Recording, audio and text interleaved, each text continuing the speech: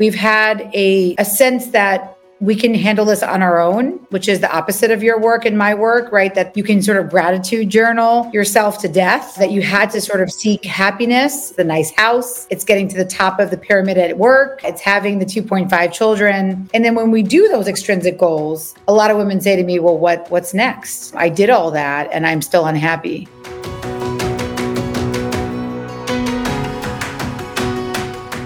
Welcome back to The Fix, your career playbook for the new world of work.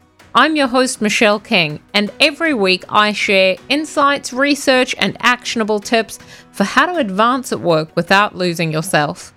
Before we start, just a quick request. If you like my podcast, then please hit subscribe now and leave a review. You can also sign up to my monthly newsletter and get in touch at thefixpodcast.org. In the old world of work, employees were encouraged to base their job choices solely on a salary, job title, or hierarchical level, what academics refer to as objective career success. But our definition of career success has changed because careers have transitioned from the traditional career ladder to what we call a protein career. No longer is a linear career path or job for life considered a measure of success. Our definition of career success has changed because careers have. The root word for success comes from the Latin exitus, which means to exit. Career success is the contribution we make. It's everything we leave behind. Making a contribution is knowing that what you did, whether it's completing a task, project, or role, and how you did it, positively impacted your teammates and your organization. Meaningful work is the degree to which a person experiences their job as valuable and worthwhile beyond simply completing a task. For work to be meaningful, we need to identify our contribution beyond the tasks we perform or the results we achieve. Meaning isn't handed to us by our workplaces, it's something we discover in learning how we work together. Despite the common myth that our salary and wealth should predict our happiness, research finds that the quality of our relationships in life and work actually does. A 2015 academic review of over 1,336 research studies finds that other people matter most when it comes to our happiness. People derive a sense of meaning at work through their connections to others. Most of us want more meaning, and badly. A 2018 study by BetterUp surveyed 2,285 American professionals and found that 9 out of 10 employees, regardless of their job level, tasks, or salary, were willing to trade a percentage of their lifetime earnings for greater meaning at work. Moreover, participants were willing to forego 23% of their total future earnings, almost as much as people spend on housing, to have a job that gave them meaning. On today's episode, I'm interviewing my dear friend and New York Times best-selling author of Fair Play, Eve Rodsky, on how we can find greater meaning in life and work. Obviously, you are an incredible author. You've written Unicorn Space, which for me was just almost the permission slip, right, to go out there and explore your identity outside of motherhood, outside of even work, right, really trying to almost be a whole person. And I found it really insightful. And I just wonder, from your perspective, like starting at home, thinking about, how you find greater meaning, can you share, a little bit about what Unicorn Space is and kind of your take on living a meaningful life? Yeah, I think one of the most important things that has happened on this journey of research, for a lot of people ask me, why did you write a book about creativity and identity after a book about the gender division of labor in the home? But so many women were saying things to me like, well, if I find more time because you give me greater equity in the home in terms of unpaid labor tasks, what would I do at that time? And Michelle, I found that very alarming that so many women, especially what I call the 10-year passion gap, if women had sort of given up any role, any sense of themselves outside of their roles as a parent, a partner, or a professional for more than 10 years, that question was even more painful for people. What would I do with this creative time, what is meaning to me? I would ask women what their values are, and they would say family and friends. They would continue to just repeat their roles and wear their kids' names around their neck or the word mom. A lot of women found it very alarming that I would just wear my initial around my neck and not my children's initials around my neck. And so a lot of this alarm in my research for Fair Play was why I got to this book called Unicorn Space. This idea that women were telling me they did not believe they had any permission to be unavailable from their roles. And one of my favorite questions was asking women who had children to picture the phone ringing and it was the school and not to pick up. And these women in these surveys would report stress responses just from that question. Their heart would pound even in thinking about not picking up for their schools. So why do I think that's important? Because I think what has happened is we've had a sense that we can handle this on our own, which is the opposite of your work and my work, right? That you can sort of gratitude journal yourself to death, that you had to sort of seek happiness. And we've been told, right, that's extrinsic goals. It's the nice house. It's getting to the top of the pyramid at work. It's having the 2.5 children. And then when we do those extrinsic goals, a lot of women say to me, well, what's next? I did all that and I'm still unhappy. One thing I just wanted to say about the search for meaning was I think it's very important to understand what mental health means. And so my second book really delves into this fact that we've been on this search for happiness that is incredibly counterproductive to happiness, really similar to the meaning conversation we're having. What we should be looking for is the true mental health, which is having an appropriate emotion at an appropriate time and having the ability and strength to weather it. And the ability and strength to weather it is what I call unicorn space. It's also this bigger idea of what meaning is. I think that's the most important baseline. If nobody else takes anything else out of this, except for saying to your child, I just want you to be happy, or to yourself, I want me to be happy, is really the wrong paradigm. The way to start looking at meaning is really this idea of mental health, which is we have appropriate emotions at appropriate times, but we need abilities and strength to be able to weather those emotions. I came across some literature on the 5 sort of primary needs people have of their workplace. We never, ever think of it like this, right? We think of job title, manager, but actually there's a core set of needs everybody has when it comes to work. So the first is psychological and physical safety, which is a bit of a given, right? Mandatory requirement. Then it's belonging. So do you feel connected to the people you work with? Do you feel accepted by them? Then it's looking at, do you feel like you can make a contribution, that contribution will be valued? Then it's, do you think you can learn and grow? And then it's, do you feel you'll be recognized for the contribution you make? And in making that contribution, you need a level of autonomy, right, over your task. So I thought it was really interesting because I think what we often don't think about at work, and actually quite frankly until Unicorn Space came along, I never actually thought of creative time as a core need that needs to be met in some way. But actually it is. Like, there's a set of needs we have to evaluate our workplaces on. Like, is this a place that's going to support your learning and development? Is this an environment where you can have a degree of freedom over how you do your job? For me, meaning comes from being in an environment where some of those needs are met. That's what leads to feeling mentally and emotionally quite well in your workplace. I don't know what you think, how meaning extends to workplaces, but for me, that was a bit of an eye-opener. Oh, absolutely. And I think, again, this gets back to that intrinsic values versus intrinsic values, which is what I discuss a lot in my second book, which is, again, especially if you're a woman, if you're not the sort of the dominant gender that has been ruling our workplaces, we have been conditioned to believe that our caretaking, our roles are why we should have meaning. That we should strive to be parents, that we should strive to be partners, get married, and we should strive to have some sort of professional success, which ultimately sort of ties on, as you said earlier, salary, job title, all these extrinsic goals. And I think where our work intersects is that when I started to ask women, especially in this 10-year passion gap, even CEOs of major companies, what makes you you? Tell me one thing you've done in the past week where you tell me that day you did something that was really important, that wasn't in the realm of being a parent, a partner, and a professional. And I would hear from women, well, do you mean shopping? And I said, no, I don't mean shopping. I mean something that's important to you. Well, shopping's important to me, right? So what I started to see was happening was women were not as able, outside of family and friends and partnering, able to articulate value. What drives them? What are their values that drive them? so much that I included 150 values on a values checklist in the book because I wanted people to start to return to their values. If it's hard for you to return to your values, or you say to me, yes, I would say my values are my friends and my family, Eve, and that's what they are, I would ask you to start thinking about things you love to do. And that could be acrobatics, or for me, I'm taking a calculus class again. I know that sounds really bizarre, but this idea of what do you return lifelong learning? And then if you know what you love to do, so say it's tennis.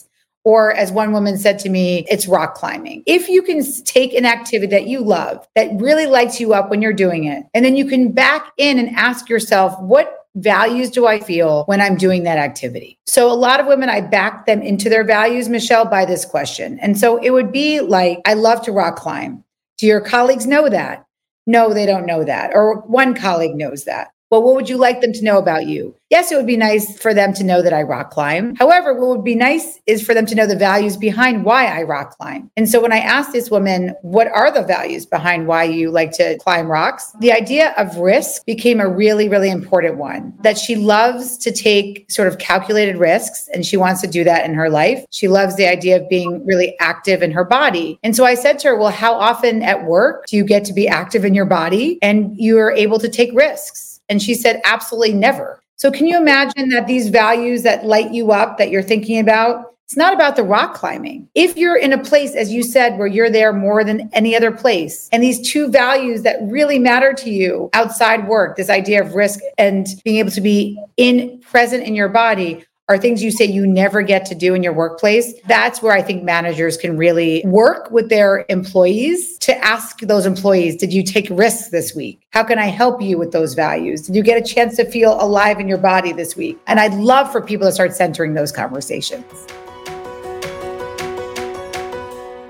Managers do play a really critical role in this, because I just commissioned a study of 2,000 18 to 24-year-olds in the US and the UK, and I found that 75% of participants said that the number one cause of stress was their line leader. And I think we underestimate the significant role that managers play in helping us meet our needs. I don't want to put it all on managers because I think they more facilitate it, but a lot of leaders are leading in that transactional way that doesn't really facilitate people thinking about what are my needs? Do I even deserve to have those needs fulfilled, right? Because we just given the paycheck and told we should be happy. So when it comes to men, what are your views on how men can find greater meaning? Because we don't talk about that, but I think men are often encouraged and conditioned to try and accept the breadwinner role and not explore their identities outside of work. And I think we often miss what opportunity there is for men to drive greater equality in workplaces because it frees them to explore their identities outside of work. I don't know if you've looked at this as part of your work and you can share more on it. Well, I think what's so beautiful about interviewing men now since 2011 is that the fair play work, which is sort of this movement to invite men into their full power in the home so that women can step out into their full power in the world, whether that's in the workplace like we're talking about today, whether that's in their unicorn space, the beautiful, magical space that doesn't exist for women. That's the movement. And what's been interesting about men in the movement is that a lot of them actually don't know about Robert Waldinger's work, which is actually the #1 clicked on TED Talk in the world. And we know from this beautiful longitudinal study at Harvard that for men especially, women it's more complicated, but for men, you can predict whether they're alive at 85 based on the quality of relationships at 55. I mean, I'm simplifying it. You should watch the TED Talk. But I think that the beauty of that in terms of meaning for men is the quality of relationships are not just creating meaning for men, they are keeping them alive. And so again, when we put men in these boxes of just their roles as a breadwinner or an occasional parent, then we are helping them sacrifice those relationships that are keeping them alive. And so the beauty of, I think, meaning for men, and I've seen it now over, again, the course of my LinkedIn, speaking about LinkedIn, I think the beauty if I look up my LinkedIn profile and see the messages I've gotten from men all over the world. It's been so beautiful, this idea of I read Fair Play, or I want to let you know I've committed to domestic work. I'm the one now who is responsible for all the medical appointments for my children, all the dental appointments for my children. You told me to know the name of my child's dentist, but I do more than that. I'm the one who's owning those appointments. I take my kids to those appointments. And in fact, by taking my kids to those appointments, I've learned my oldest has a girlfriend. I've learned that my youngest is afraid of spiders. I've learned that my daughter doesn't like to go to my mom's house because she's always talking about what she wears in her body. So these are all real things I've heard from men about being able to step into their power in the home. Now, one thing I do want to say is that you and I always talk about a paradigm. And so what the movement of Fair Play and Unicorn Space has become is this idea that we need for men to have fair play, for them to have the opportunity to be able to say, I'm leaving early without being penalized to take my child to the doctor. We have to be able to have fair say. We're around them. They have people in leadership that also do that. And so they're also learning what that means. And I think what happens if those people come together, meaning that if you're a white man with a stay-at-home partner, which many leaders are, that the people around them, you're not just somebody who, even if you have a stay-at-home partner, is doing the work from the home, but you're also working with people in the fair say in leadership that are not white men with stay-at-home wives who have caregiving responsibilities, and you can empathize more with them. So that is a long answer to say that I think for men, it's actually pretty simple. It's allowing them to step out into their full power in the home and these other areas to be able to enhance the quality of their relationships. I love that. And Eve, taking it back to women for a minute, so you're a working mom and you want to carve out more time to explore your interests outside of work and motherhood, right? Where do you start? So if you're in a home environment that doesn't have a ton of equity, like obviously read Fair Play, get the cards, do it. But outside of that, like what would be the next step for starting to do it? Because I know for a lot of women, there's the guilt, there's the feeling of I'm taking away from others, am I being selfish? Like there's a lot of that comes into play. Yeah. How do you balance that guilt with trying to do work or trying to pursue interests or trying to pursue a creative side that is meaningful to you? Such a great question. And I think that it's always that balance, right, Michelle, of understanding that you have to be able to take agency in your own life, even though you are breathing polluted air. What I want to say about that is we are living in systems that make it very, very hard for women to have any creative time because we've made it the most difficult in the history of motherhood to be a working mother right now. So I just want to acknowledge that. But why I think creativity is not optional is because creativity is not optional. And so I think if we start looking at it the same way we look at our mammogram, it starts to change. If I can tell you that the more you invest in being able to pursue things that make you feel alive, and if you're still not sure what those activities are, they have three things. They have curiosity, connection with others, and completion. And so that cycle of being consistently interested in your own life, Michelle, is really the only thing that we can see now is leading to those long-term dopamine response. It's keeping cortisol down. So if people don't believe me and say, you're just giving me something else to do, what I will say to you is I'm giving you a prescription for your mental and physical health. We said earlier, mental health is having an appropriate emotion at an appropriate time with the ability and strength to weather it. The ability and strength to weather it is this idea of unicorn space, having a practice of curiosity, connection, and completion. So where do you start? Well, what I would say is my favorite thing to say is start with which C feels most lacking. So if I say to you, what are you curious about? And you say, I have no idea. As one woman said to me, the only thing I'm curious about is why my new baby's poop is yellow. That's not the curiosity we're talking about. If you're having a hard time with curiosity, start there. If you feel lonely, then you start with connection. So you can start with curiosity, connection. If you're somebody like many, many type A women that have many dreams, and we may be, as my friend said, a graveyard of unfulfilled dreams because she has 20 GoDaddy accounts and different domain names she's registered, then completion would be a place to start. So I'll give you an example. There was a woman who said, I took that advice. I realized it was connection that I was missing. She didn't have anything to go back to. So her unicorn space wasn't like an old chess practice or back ballet dancing that she did as a kid. She didn't have any of that. But what she said to me is, I saw a Facebook group for Far Rockaway, that's the Queens, Brooklyn area. It was a polar bear group to jump into the Atlantic Ocean in the winter. So she signed up for this group. She said, I'm curious what it would feel like to jump into the Atlantic Ocean in the winter. So check. She connected with other people. So she knew she was going to share this experience with others, which is a big part of those dopamine mental health responses. We need to share ourselves with the world. And then she completed a cycle of jumping into the Atlantic Ocean with the polar bear group on that day. Yes, she has young kids. Yes, it was hard for her to leave them on a Saturday, but that is where you start. And so I would say that that's where I want people to understand, how are they feeling right now? Are you feeling a lack of curiosity? Are you feeling a lack of connection? Or do you feel like completing something is really hard? And then I would say you start there. You start thinking about that piece of your life. I've got a couple more questions. So one is just on companies. So what have you seen workplaces do well that maybe other companies can think about doing when it comes to this topic? Yes.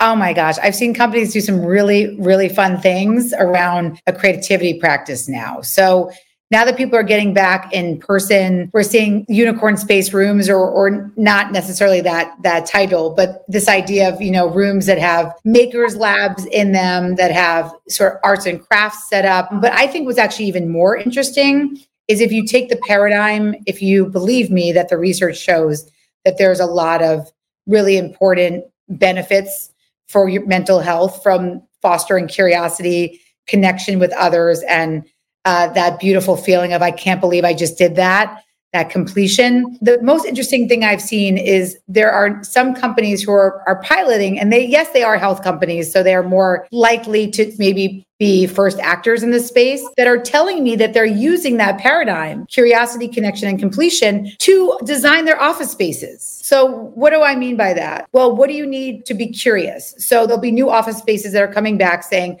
I know people don't want to be here. So they're doing library rooms.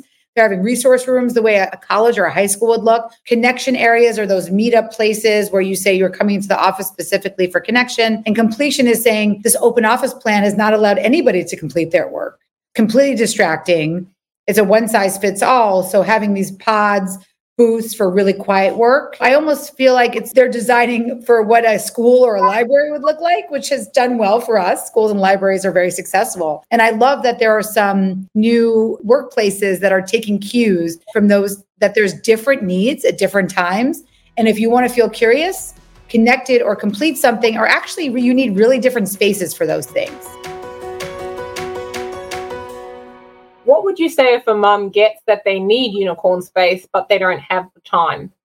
This is really important. And this comes from my work with Dr. Becky. She is a developmental psychologist who has over 2 million followers. And if you have children, you may have come across her work. But we often talk about together this idea that guilt and shame are really interesting in how they work on women. So what I found in my research is that guilt and shame are really the only two emotions that women are willing to act on right away. They can be angry and sad and sit in that sadness, but they'll tell me if they feel guilt. So for example, one woman who's a single mother said she really carved out the time to have in her building is a music room, because she lives in a rent stabilized building where Juilliard students live. She carved out an hour of time. The sun started setting. She abandoned her hour of music practice to go get her son from his daycare, because she knows he doesn't like being there in the dark. It gets really dark early in New York, right? So what I saw was that guilt and shame will, for women, change our short-term behaviors. So what I like to say is, can we interrupt the guilt and shame to not make you change your behaviors for you just to feel it? So how do we do that? Well, what Dr. Becky says is that the only time you're actually feeling guilt is if it's out of your values alignment. If that woman had asked herself, is it within my values to play music? She would have said, absolutely. It is one of my core values to make music. But what is real guilt? As Dr. Becky says, real guilt is if you yell at your cab driver and you say, I feel guilty for yelling at my cab driver for being in traffic because it's out of alignment with my values to yell at someone who's trying to help me. What is it then if it's not guilt? What was that woman feeling if it wasn't guilt? Because it was within her alignment of her values to practice music. What she was feeling was somebody else's distress. And so she was anticipating the distress of her child. And so again, what Dr. Becky says to the finding that I found that women will change their short-term behaviors in ways that are not helpful for their long-term mental health. She will say, if you can distinguish between real guilt and someone else's distress, you're going to make a huge difference in your life. What do I mean by that? That child's distress. Absolutely. That child may be distressed for being in daycare when it's dark. You can empathize with that person's distress, but you don't need to take it on. You can say, I'm living in my alignment. That person has distress. I'm going to allow them to have that distress, but I'm going to keep it in their court because it's not my distress. And so I think if we can make that distinction, we can start realigning things that matter to us. And that has been a very, very big and important practice for me, especially, again, as I've worked with Dr. Becky on how we have been able to use our research to align with the difference between real guilt versus this other thing that we don't need to carry. That's been a very helpful practice for me as I pursue my creative life. So many people, they want to follow your work. They want to know what's next. Is there anything you can share about what's coming up or how they can support your work? Yes, please just, you can follow us on Fair Play Life. We have Fair Play Policy Institute on LinkedIn. Really what we're doing is we are trying to put some of these individualistic practices into systems change. And so obviously, especially for America, that means better paid leave, having a federal paid leave policy, having access to daycare. But it also means other things. We're looking at laws that can start to prevent companies from what we call family responsibilities discrimination. We don't want people to be able to fire women, men, any gender for saying that they have to caregive for others. It's helping to value care in our agendas when we look at how we plan our government budgets. It's looking at, do we start to measure care and caregiving in our gross domestic product in different countries? So we're looking at really big issues around these areas. So I would say, please help us in that movement by following and supporting our care movement. And then the last thing I would just say is that you having your own creative life as women helps us in the movement. It really does help us in the movement because the more that you stay healthy, the more that you can advocate for change. And we need you to be mentally and physically healthy out there. And I know the world is conspiring against your mental and physical health, and we do not want you to burn out. We are the communities we work in, which means we have the potential to create a meaningful experience by engaging in behaviours that support our community. A 2020 academic study published in the Journal of Theoretical Social Psychology finds that we enhance our commitment to our workplaces when we engage in behaviours that support our co-workers, either remotely or in person. The more you pay it forward at work, the more meaning you derive from your work, and the more committed you're likely to feel. We pay it forward when we help someone because that encourages them to help someone else. But this research study also found that when you observe one person helping another person, you'll reward the helpful person. So the more you help others, the more you build a reputation as a helpful person, which increases the likelihood that people will help you, rendering them helpful people.